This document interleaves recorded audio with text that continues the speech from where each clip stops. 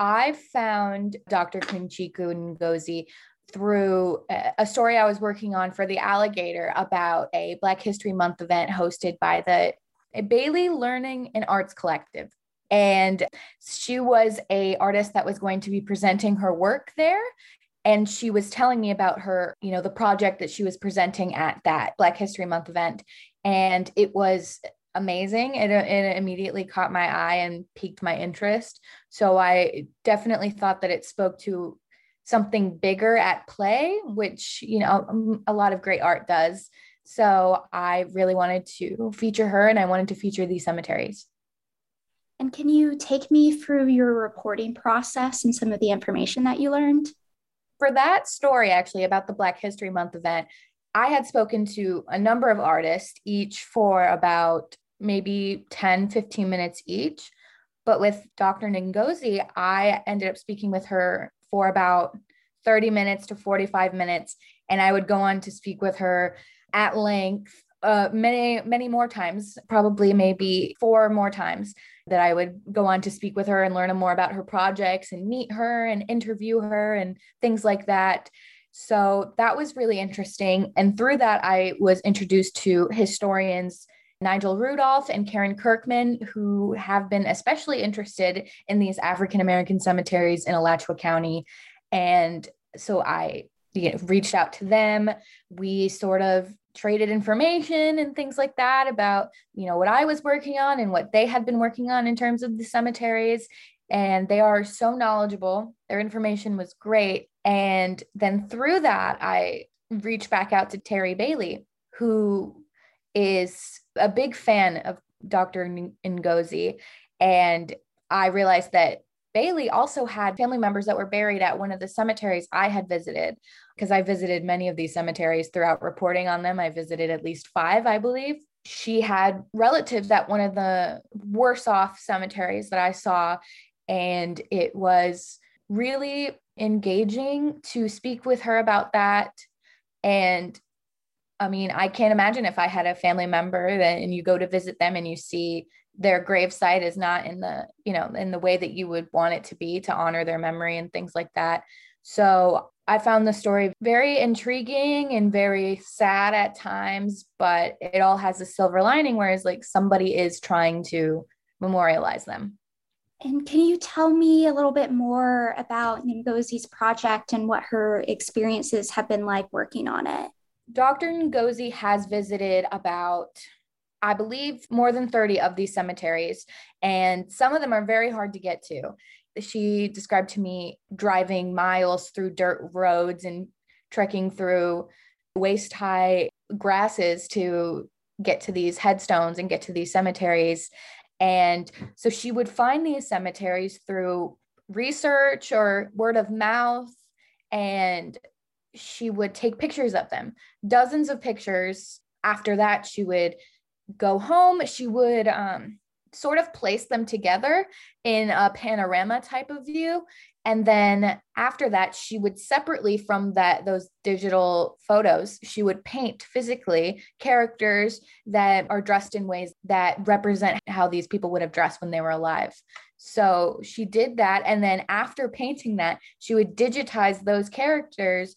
And it's a very complicated process because you have to make sure that the pixels line up with the photo, so it looks like they actually belong there and not that you just kind of, sloppily paste them on. And so she would make sure all the pixels are correct, and then she would place those digitally over her photos.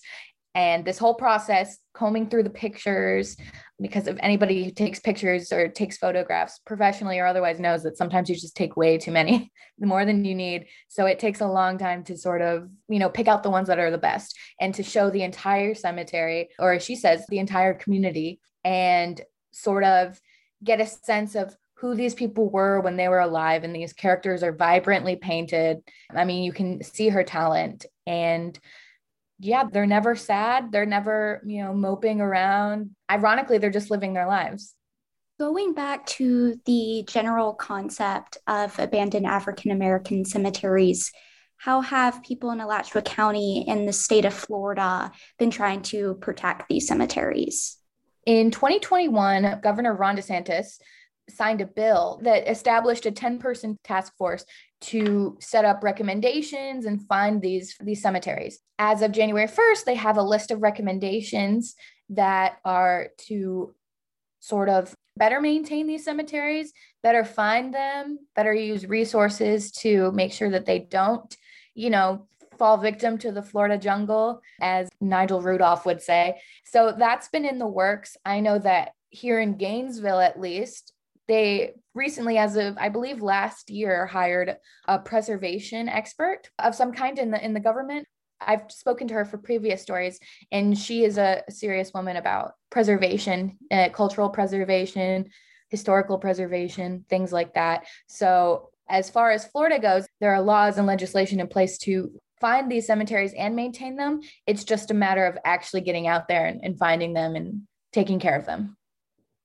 And what's something you learned that surprised you or stood out to you? There are cemeteries everywhere. That really surprised me. Doing the research for this and finding that the Zion Cemetery in Tampa, which had a whole apartment complex built over it, I was not aware of that story until researching this. It just surprised me that the effects of institutionalized discrimination and racism don't even stop for those that are dead. The consequences of institutionalized racism and Jim Crow, not even the dead can escape that.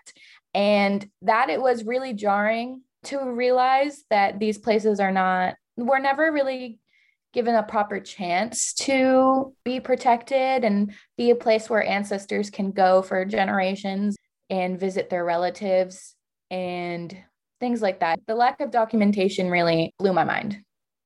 What would you say is the significance or biggest takeaway people should have from your story? I think for a lot of us, especially people my age, I'm 21, and death isn't really on the mind that much. And I don't say I think about cemeteries a whole lot.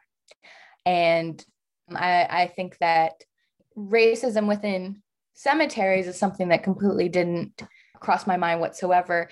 And I think it's that the effects of Jim Crow and the effects of institutionalized racism follow the living and the dead, and the consequences are generational. And so much so that we're still dealing with the effects of Jim Crow, which was quite a while ago. And I think that speaks volumes. But beyond the racism, I think that Queen Chiku Ngozi's work is beautiful. It's lively, and it reminds us that these people were alive once. They had lives, they had family, and they deserve to be remembered and memorialized. Is there anything else you'd like to add or feel people should know about? I feel that all over the South, we're going to be finding more cemeteries that were, either not documented and therefore built upon and things like that. I think we're going to be finding cemeteries.